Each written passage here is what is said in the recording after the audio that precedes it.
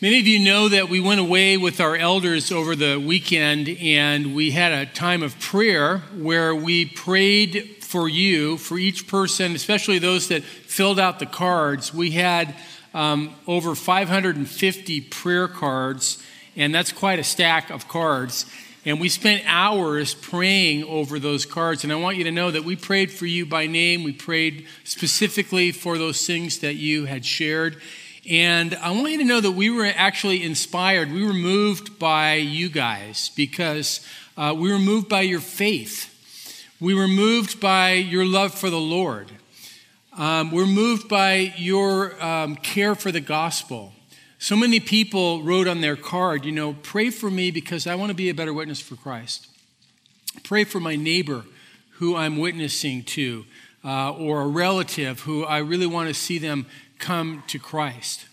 So many people prayed and they said, pray for me because I want to have a deeper relationship with Jesus. So when a pastor or an elder sees prayer requests like that, we get pretty excited. That's awesome.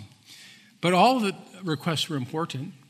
And we're also moved by the hurts, by the challenges, by the needs there are. One of the things that happens when we have an experience like that, that's so focused and intense with so many requests, we become aware of how universal it is that all of us have hurts and challenges in life. Sometimes we come in here and the focus is maybe up front on a Sunday morning or it's on the teaching, and that's a good thing. But, I think we have to remember, we come into this building and all of us have brokenness. We all have things that we're struggling with and wrestling with. We have hurts and disappointments and sicknesses, and it's just universal. And so it's everywhere. And so as we prayed about that, some of us were thinking, that's kind of a big burden because when you get it all in one shot, it's like, oh my gosh. So what's going to happen? There's all these needs. And then we were comforted also to remember that there's the whole body of Christ. It's not just the leaders who pray. It's the whole body that prays. And it's not just the leaders that care. It's Christ calls us to care one for another. And so we were actually giving thanks and filled with gratitude for the church, for you guys, for all the ministries. We prayed for the ministries and we prayed for our relationships that we can support and love one another. And I think we came away with the sense that the Lord is doing something really special at our church. And we acknowledge that. We see the Lord's hand at our church, and that's a great thing. So thank you for entrusting us with those prayers, and thank you for being and becoming this church that we've been talking about as we talked about the traits of a healthy church. And all that brings us this morning to trait number 5 in the 7 traits of a healthy church, right? We're in this series. We've been going through the different traits, and so far we've seen Jesus, gospel, gratitude, and prayer. So those have been the 4 so far. And this morning we come to this trait called unity. And it's so important. It's so vital. If you want to get a picture of the power of unity, then I want you to picture a body in motion. Not mine. That won't be very powerful. Let's picture Usain Bolt, shall we? Think of that guy, right? He's the fastest runner in the world. He's amazing. And if you've ever seen him run in the Olympics or something like that, he makes it down that stretch in 9-point-some seconds. And he starts out of the blocks. And the other guys, a lot of them have a faster start. But man, once he hits his stride, he just goes right by everybody. And it's a beautiful thing to see. And it's a body in motion. But here's what's happening as Bolt is running. All of the parts are working together in unison.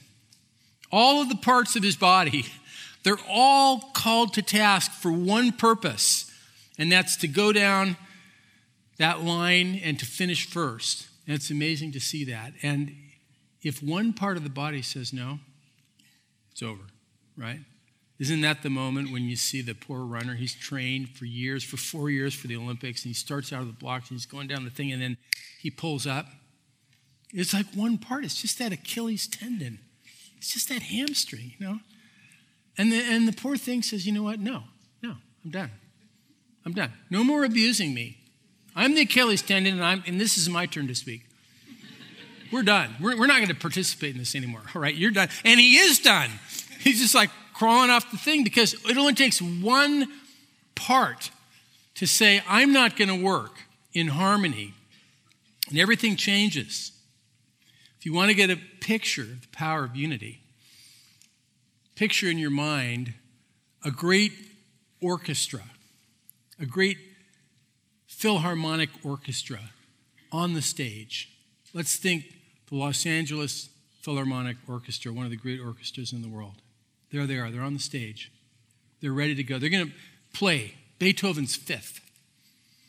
The conductor steps up to the podium. He's decked out in a tux. He has long, wavy, black, thick hair. He actually does. And he's amazing. And he like pulls out the baton. It's ready to go. And bum, bum, bum, bum. And it's so awesome. And everyone's working together in harmony for one purpose. But what happens if the string section says, we're done with this. You know what? We don't like your blanket. We don't like your tux. You're kind of arrogant. Forget it. We're not going to follow, right? Unity is what happens when all the parts work together. When every individual with a gift or a talent or an ability begins to link with others for one common purpose, and suddenly individuals become more than individuals. And the ability to accomplish something greater just skyrockets. If you want a picture of the power of unity, I want you to picture in your mind the church. Not the church as it always is, because sometimes that's not so great a picture of unity. But maybe we should picture instead the church as Jesus has called it to be. The church as the New Testament describes it. The church as a place where every member is engaged. Where they're all working together for a purpose. Each one contributing. And really this takes it even further because it's not just people using their gifts and contributing to a cause. It's actually people in relationship. Picture in your mind, if you want to know the power of unity, picture in your mind a place where you can come and there you find a community of love. You find people who deeply care about one another. People who listen to each other. People who are quick to forgive. People who work past their differences. And they do have differences. People who admit that we're all imperfect, but we're not going to leave. Picture the church united, and you're going to get a vision of what can be, what should be, and what Christ prayed for. The Bible tells us that Jesus, right before he went to the cross, right before he was arrested, he prayed the longest prayer recorded in the New Testament in John 17. And in the middle of that prayer, actually towards the end of it, Jesus prayed. And he said, Father, I pray not only for these, but those who will believe. And I pray that they might be one. That's a prayer for unity. I pray that they might be one so that the world may know that you sent me. How high are the stakes in this? The prayer of Jesus. If you want to know the power of unity, then think of a group of people who are so united in love, in care, in vision, in purpose, that the world looks at that and says, that's a miracle. That's actually a miracle. And I'm going to believe in Jesus because of that. Isn't that amazing? See, now that's the prayer of Jesus. So we come today to trait number 5, and that trait is unity. And we're actually going to take 3 whole weeks on the theme of unity. 3 weeks. Why are we taking 3 weeks? We're going to take more time on unity than any of the other traits. Well, why would we do that? You know, when we get to trait number 5, we've entered into a new world. It's a different category. And here's why. Because every single one of the other traits is something that you can do by yourself. You can do it on your own, right? Trait number one is Jesus. So you want to be focused on Jesus. Well, you can be focused on Jesus. You'd say, I'm a Christ-focused person. You can and you should. It's great. Trait number two is the gospel. You could say, well, I've learned the gospel. I've heard the gospel. I'm growing in the gospel. And that's awesome. That's great. You can and should do that. What about gratitude? Trait number three. Are you a grateful person? I hope so. You know, you don't need anyone else to be grateful. You can just say, well, the Lord saved me and forgave my sins. I have the hope of heaven. I see him working in my life, and man, I'm grateful. You can do that all by yourself. How about prayer? You can pray on your own. In fact, you should. Jesus said, go into your closet, shut the door, pray to your Father in secret. I think that's like by yourself, right? Of course, you want to pray with others too, but you know, you don't actually have to be with others to pray. So every one of those traits is something that every individual can and should do on their own. But trait number five, now here's a different category. Because unity, by definition, you can't do it without someone else. It's impossible. Can't be done. So now we're in a realm that is really a challenge to us. It's really challenging. Jesus prayed, let them be one. But this is a challenge because now we got to deal with other people. And we're all imperfect people who have come to Christ for forgiveness and for renewal, and we're all in process. That means Christ calls us to be united, to be one with imperfect people who are very different than we are. And all of a sudden we say, well, that's really a challenge. But can I tell you something else? It's not optional. This isn't optional. It's not an optional extra. I'll take Jesus in the gospel, thank you, and a side of gratitude. But I'm going to opt out of that unity thing. No, you can't do that. This is not optional. And I'm going to show you in the scriptures where it tells us that.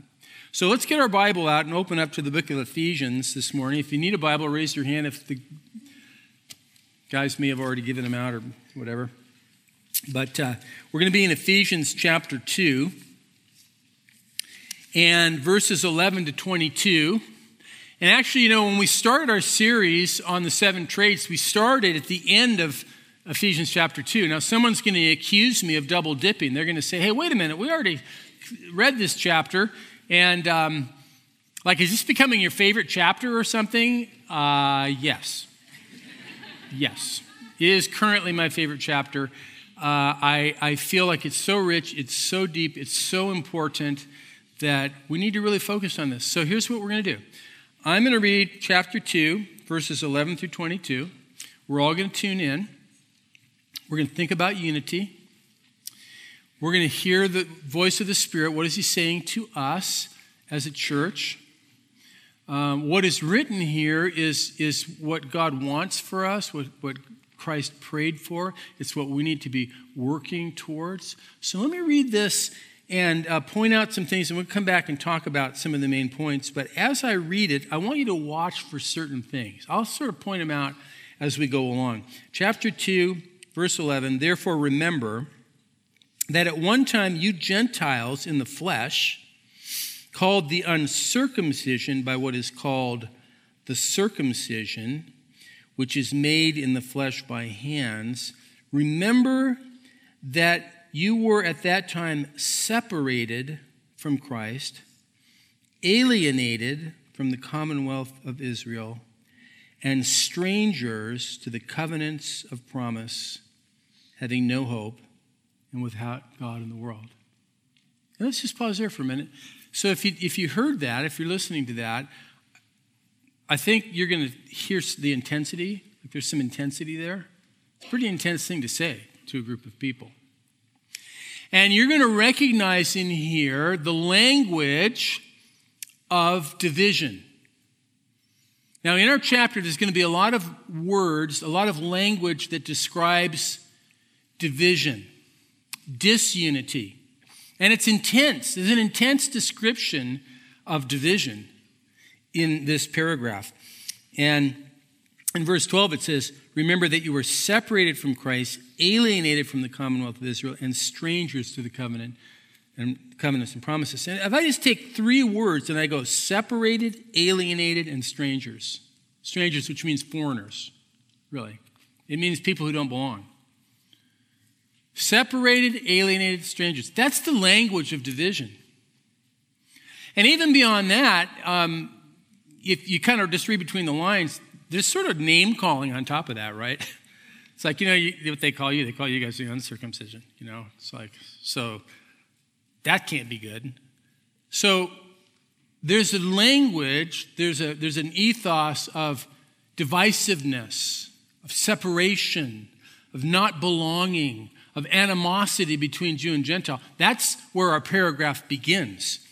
Let's read on. Verse 13, but now in Christ Jesus, you who once were far off have been brought near by the blood of Christ. I want to add to the list of the division words and terms and put far off. You who are far off, okay? That's another division word, far off. And far off doesn't necessarily mean far off in distance. It doesn't mean that you were thousands of miles away. It means that you're far off because you're not included. You're not part of the group. You're far away. I mean, you could be 2 feet away, but you're far off. You could be standing right here, but you could be 1,000,000 miles away. That's what that means. It's a division kind of an idea. But isn't this beautiful? It says, now in Christ Jesus, you who once were far off, you have been brought near by the blood of Christ. And here's what we're going to find in this passage. And it's really, really interesting. Very intense language describing division, disunity, and equally intense, beautiful language describing unity. It's going to be side by side. Isn't this a beautiful picture? Now, you who once were far off, now you've been brought near. You're brought near. Something's changing. Something has changed. This is the language of unity. Let's watch for that. For he himself is our peace, who has made us both one and broken down in his flesh the dividing wall of hostility. Here's another unity word, the word peace. Peace is a great word, by the way. That is just a award-winning word, and it's going to show up several times here. He is our peace. Now, you can say, well, what kind of peace is that? Does that mean peace with God or peace with other people? And the answer is yes. Yes. Because those two things go together. He, Jesus, is our peace. How about this? He has made us both one. The word one is a great word, isn't it? That's a unity word. Jesus prayed for that word. He said, I pray that they might be one. He has made the two into one. He's taken two people that were strangers to each other, alienated, separated, far off, and he's brought them near, and he's made them one. It's a dynamic picture that's given to us, and it says, because he has broken down in his flesh the dividing wall of hostility. Put it in the negative column, hostility. Put it in the division column, hostility. Enmity, it says in some Bibles. It's an intense word, okay? It's like warfare, animosity, strife, hostility, aggression. Okay, there's more of that divisive kind of language that's being used. It's very intense and it's very real. Jews and Gentiles in the ancient world, they did not get along, to put it mildly. Two different groups, two different tribes, two different identities, two different ways of living, two different ways of looking at the world.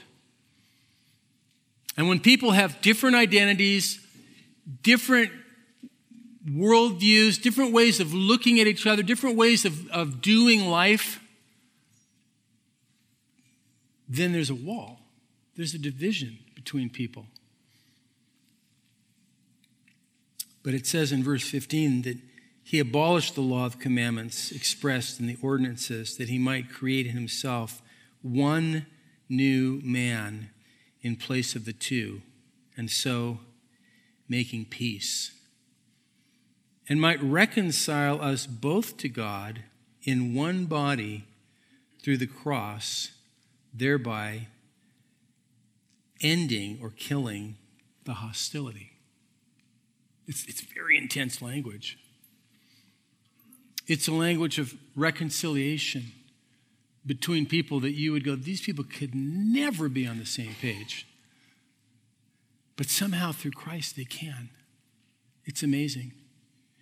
And he ends, he kills, he puts to death the bitterness, the anger, the hatred, the animosity. That's amazing.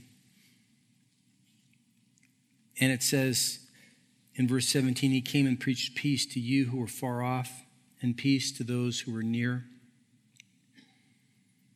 For through him we both have access in one spirit to the Father. So then you are no longer strangers and aliens, but you are fellow citizens with the saints and members of the household of God. Now, verse 19, we have to hover over this thing just a little bit. No longer strangers and aliens. Okay, so who wants to be a stranger? Who wants to be a foreigner? Who wants to not belong? No longer strangers and aliens. Who wants to be an alien? Who wants to be far off? Again, who wants to not belong, not be a part of? You say, well, that's what you were, but no longer. No longer. So here's language that is equally as intense as that is negative. He says, here's what you are now. You are fellow citizens with the saints, and you're actually members of the household of God. Now, the household of God means the family of God. You are members of a new family. You are citizens of a new spiritual nationality that God has created. It's like a spiritual nation that now you belong to in your life. You have a new identity. You have new brothers and sisters. You have a new city, a new politic, actually, is the word there, which is kind of intense. He said, it's a whole new ballgame for you guys. That's amazing. And then it goes on to say in verse 20, built on the foundation of the apostles and prophets, Christ Jesus himself being the cornerstone, in whom the whole structure being joined together grows into a holy temple in the Lord. In him you also are being built together into a dwelling place for God by the Spirit. Wow. Now let's do an exercise. Let's think about the difference between how that paragraph begins and how it ends. Think about it for a minute. Where did we start? Jews and Gentiles, name calling, separate, alienated, far off, not belonging, strangers, aliens. That's where we started. Hostility, resentment, anger, aggression, walls dividing. That's where we started. Where do we end? Peace, oneness, family. And not only that, but these different people that are so different now actually being built together to be something, to be the very dwelling place of God. I cannot imagine a more radical transformation from verse 11 to verse 22. I just can't picture it. It's like astounding what happens. If you want a picture of the power of unity, let's think about this. Let's just think of bricks. Just think of a pile of bricks. But then take the bricks and build them together. If you have a pile of bricks, you throw them out in a field, it's just a pile of bricks. If you collect them and you build them and you cement them together and you make a building, you make a cathedral out of them, a place of beauty, a place of refuge. Amazing how those bricks can be transformed, right? This is the image of the church. This is a picture of the power of the unity. And it's great. So here's what I did. I thought, that's kind of amazing. I want to put these two ideas side by side. So I went through the chapter and I just wrote down some of the words and I put them in the division column, right?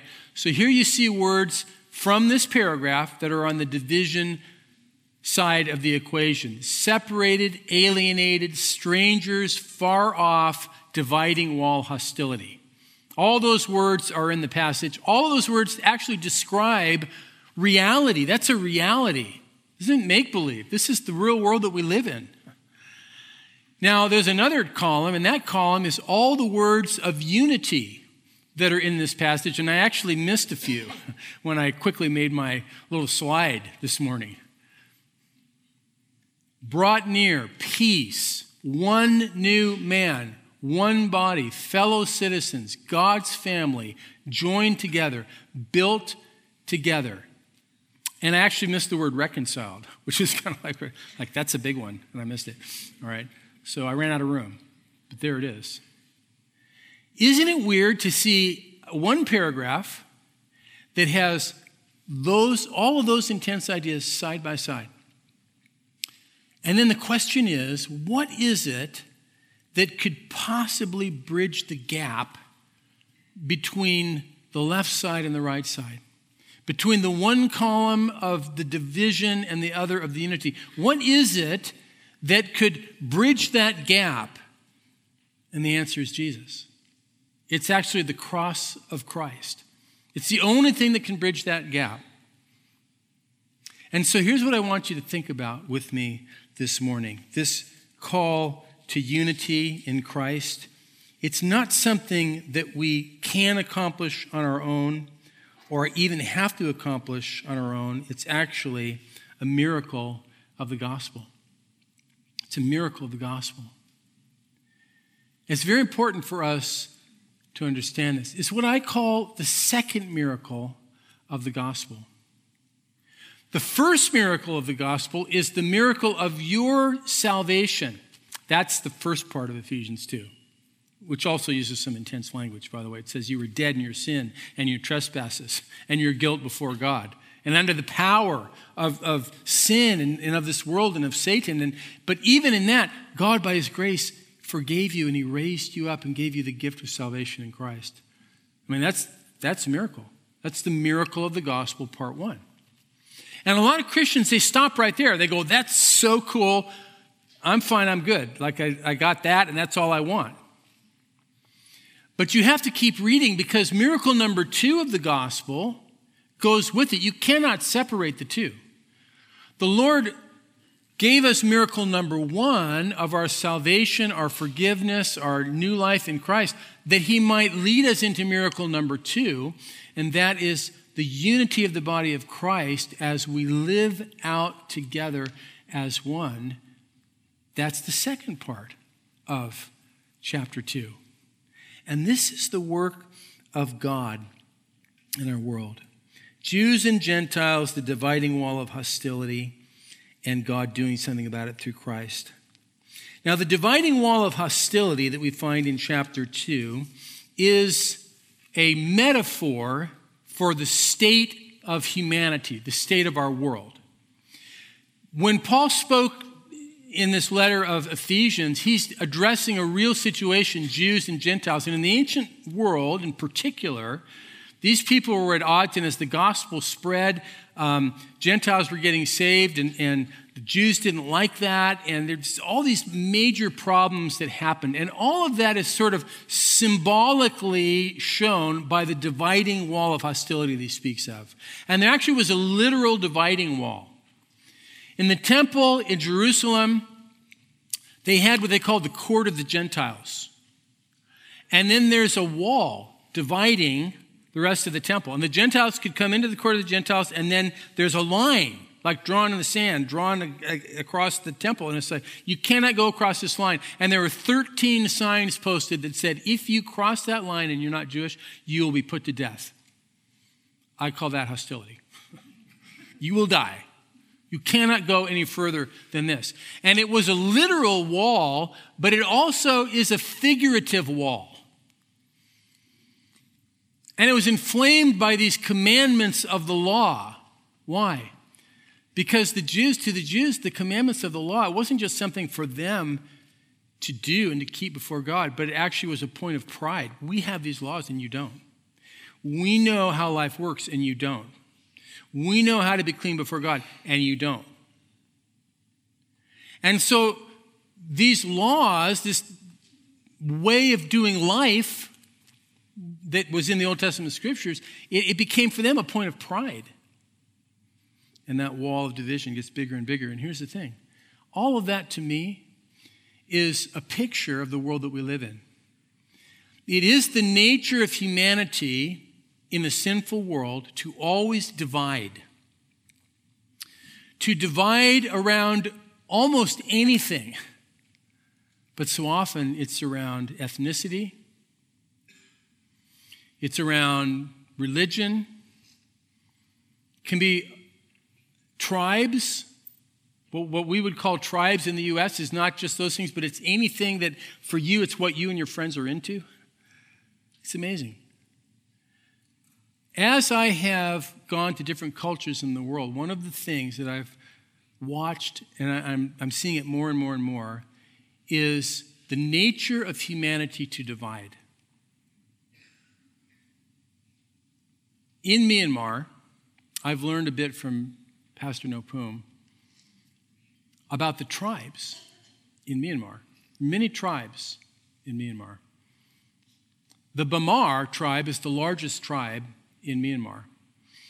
And actually, you may not know this, I didn't know it until recently, but the Bamar being the largest tribe, what happened is when the British went into Myanmar, they decided that since the Bamar was the largest tribe, that they would just call everyone Bamar. So that's the reason why it was called Burma. Because the British said, well, the Bamar is the largest tribe, so why make it complicated? We'll just call it Burma, right? Now, I just want to go on record as saying, and I say this, with a clean heart, I think, but the British really messed up a lot of things. Okay, send me an email later and get mad at me, but I'm just telling you. I mean, this wasn't a good idea because what happened was it inflamed the ethnic divisions that were there. Because in the north, you have the Chin and the Kachin, and a little bit south from there, you have the Karen. You have Rakhine off by the coast. There's all these different ethnic groups, and they all have their own way of doing things, and many of them had their own dialects, their own languages, their own way of looking at the world, and they had their own pride, and they had their own history. And even to this day, you go to Myanmar, all this conflict is festering. Now, in Myanmar, people have to have an identity card. And so there's the identity card from Myanmar. And on that card, there will be many things on that card, but here are two things that are on that card. One is, what ethnic group are you from? What tribe are you from? And the other is, what religion are you? Those are on that card. So think for a minute about my friend Nopum, because Nopum is from Chin State in the north. And there's a pecking order, and the Bamar are on the top. And then it goes down. And the Chin, they're down here. But there's religion too. And he's Christian. So on his card, it's Chin, which is down, and then it's Christian, down even more. And everybody knows it. Everybody's aware of where they stand. And there's tension and there's conflict. That identity card it's like a wall of division that's been handed to people for their pride or for their shame. That's the way our world operates. I find that in the U.S., we kind of go at things a bit differently, though often race in itself will be that wall of division. But there's so many divisions. There's all kinds of divisions. There's social status, wealth, or poverty. There's liberals, and there's conservatives. There's all these different approaches and ways of seeing life and ways of thinking, and we've come into a group. That group becomes our identity. And then what happens is there's just wall after wall after wall after wall. Can I show you something? Let me show you where we're going. Let me show you God's heart and God's plan. It's in the book of Revelation in chapter 7. Revelation 7 and in verse 9. Here's a picture of the future. Revelation 7:9. After this I looked, and behold, a great multitude that no one could number, from every nation from all tribes and peoples and languages, standing before the throne and before the Lamb, clothed in white robes with palm branches in their hands and crying out with a loud voice, "Salvation belongs to our God who sits on the throne and to the Lamb." And all the angels were standing around the throne and around the elders and the four living creatures, and they fell on their faces before the throne and worshiped God, saying, "Amen. Blessing and glory and wisdom and thanksgiving and honor and power and might be to our God forever and ever. Amen." Isn't that a great picture? That's a picture of our future in heaven before the Lord. And the Lamb who went to the cross for us and shed his blood for us so that we could all be forgiven, that's all nations, all tribes, all languages, all points of view, so to speak. They're all there before the Lord if Jesus is the Lord and the Savior of those lives. But here's the thing. We can't wait till heaven for that to happen. God's idea isn't, oh, well, this is great. We'll just forgive your sins and we'll let everybody fight. And then someday you'll be there before the throne. You'll all be singing together and it'll be great. And I'll sort it out then. That's not the way it works. No, instead, God says in Ephesians 2, I'm actually doing something amazing. I'm taking right now in the church and I'm bringing all of these lives together and making them one. That's the program of God. It's a beautiful thing. Beautiful thing. Sometimes I hear these days that there's no place for racism in the church. And I think, that is so weak. What a weak statement that is. There's no place for racism in the church? Really? Is that all we have to say? I think we need to go 1,000 times beyond that. And we need to say the church should be the very place where there is hope and a model of reconciliation that is seen nowhere else in the world. It's not enough to say, oh, we don't want racism here. It's better to say we want all races here, and we want the lordship of Jesus to show how all people, all tribes, and all languages don't have to wait to heaven to actually become one. That's what the Lord is calling us to. That's the picture that we get from the Word. But it's tricky. It's tricky. In order for the church to actually have unity, there's some things that have to happen. Now, in the next 3 weeks, you're going to hear about unity, and we're going to tell you our view of unity at River West Church. Our view of unity at River West Church is that it's about three things. It's about how we see each other. It's about how we treat each other. And it's about how we work together for the cause of Christ. How we see each other, how we treat each other, how we work together. Now, do you notice those are very practical things? Those are very concrete things. Sometimes you hear about Christian unity and it sounds very ethereal, right? Have you ever heard of the mystical unity of the saints? It's like this idea. It's like all Christians throughout all time, throughout all history, and in all places are all united by the Spirit of God in Christ. That's unity. And I'm thinking, nice. That's really cool. It's a great idea, and I actually think that's probably true. But my question is, what good does that do me? What good does that do anybody?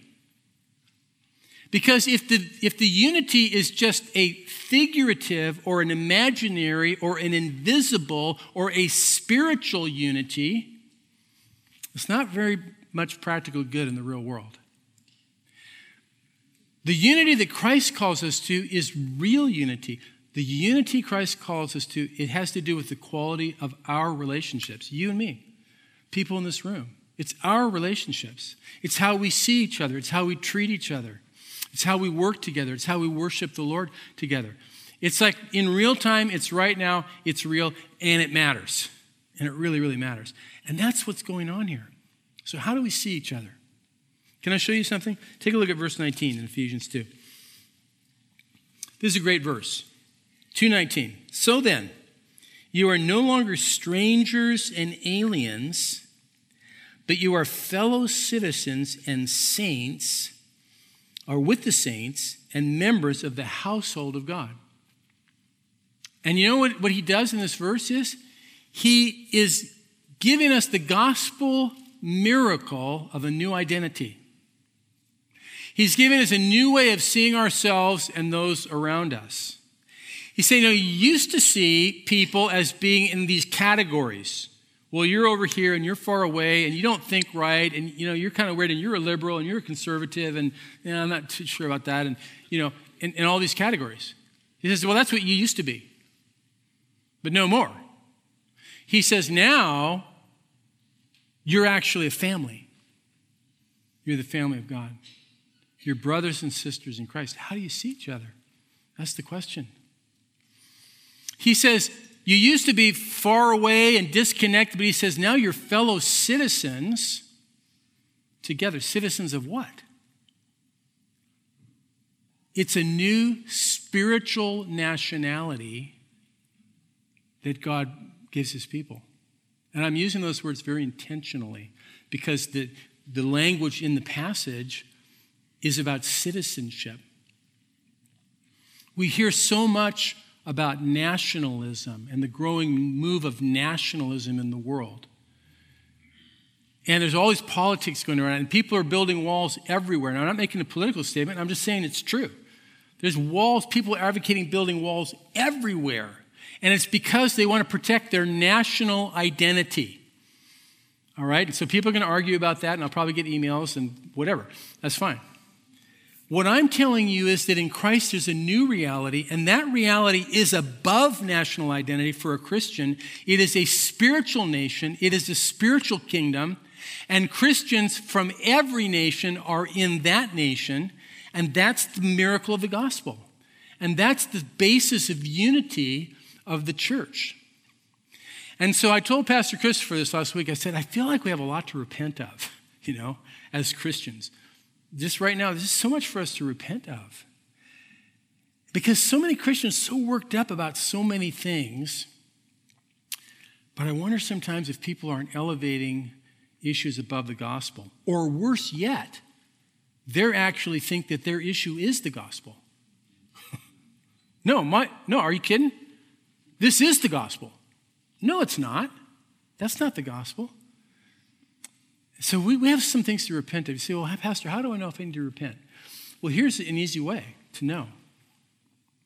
If you're more worked up about your political point of view, if you're more agitated about your political point of view and versus others around you, if you're more agitated about that than you are about the need for unity in the body of Christ, there's something to repent of. You got to repent. I get people are agitated. They're coming up to me. They're so agitated. I get liberals coming up to me. They're just so agitated, And they're telling me stuff, and they're looking for a reaction, They want to know if I'm on their team. And then I walk away, I get a conservative walks over, and they're just worked up, and they're telling me all this stuff, and they're watching me. They're looking for a reaction. They want to know if I'm on their team, That's the world we live in right now, right? It really is.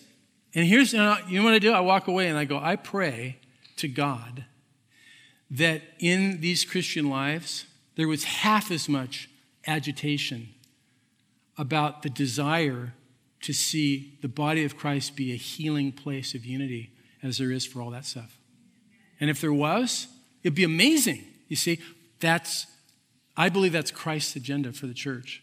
I believe it has to start with us. We have to learn how to love each other. We have to learn how to see each other, not through the lenses of a political grid or any ideology, but through the gospel. We have to learn how to treat each other with love and respect and forgiveness and forbearance and generosity and grace. We have to learn how to work together even though we have differences. Now look I call that a miracle. That's a miracle. That's miracle number 2 of the gospel. And you know what? Through the cross it can happen. Through the cross. By the blood of Jesus, we can be reconciled. It's amazing. It's the only thing in the world with the power to make this happen. Tell you, I get over to No Pooms Church, and it just tickles me. I'm not kidding you. It tickles me. Because he'll tell me, he goes, see that guy in the back? That guy's Bamar. He's Bamar. I mean, literally, like he's told me. And I'm like, that doesn't really mean a lot where I'm coming from. It's like, He'd tell me something else like in the U.S., but no, he's Bamar. And Nopuma's going, it's amazing this at my church because I'm a pastor and I'm from Chin State. He goes, do you know how weird that is? I'm like, no. I have no idea how weird that is, but evidently it's pretty weird. Evidently, And it's like, and he'll tell me, he goes, well, this person in there Kachin over here, and this is Chin, and this person, I'm like, he's introducing people by their ethnicity, and they're all Christians in his church. And he's also, and it's awesome, but at the same time, it's a prayer. It's like a prayer request. He actually is like, pray for me. He goes, this is hard. It's hard to like manage this group of people as Christians. In a Buddhist country, you'd think they'd be united because everyone else is Buddhist, but it's like, it's human nature. So what about us? What about us? Unity is straight number 5. There is no healthy, living Church of Christ without unity. And I don't mean pretend, esoteric, invisible, spiritual unity. I mean real unity, where the quality of our relationships tells a story. And that's what the Lord's working on, and that's my hope. See, I believe it's a miracle and also a calling. It's a miracle. The Lord has paved the way for us through the cross. We're going to come to the table of communion in just a little while. And this table, the Lord's table, this is the place of unity. Every person comes to the table of communion, and they come as a broken sinner in need of Christ. It doesn't matter what your background is. It doesn't matter what political party. It doesn't matter your ideology. It doesn't matter what language you speak. None of it matters. When you come to the foot of the cross, all that matters is you're a sinner and Jesus is a Savior. You're not above anybody. You're not below anybody because you can't get any lower.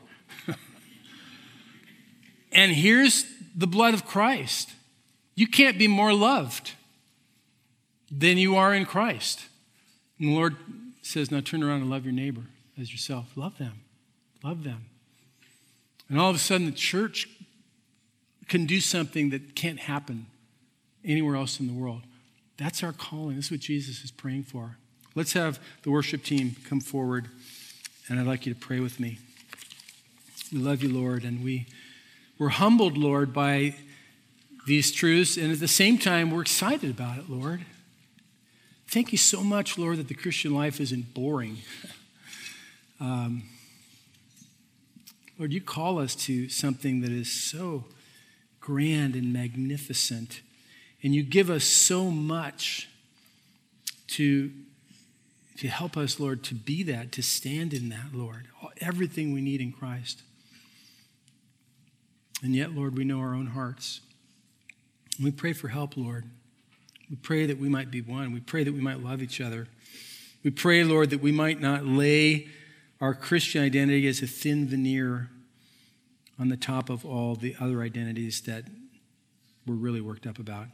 Or may we be worked up about Jesus, the cross, grace, the body of Christ being one. Please, Lord, meet us now, I pray, as we come to the table. I pray in Jesus' name. Amen.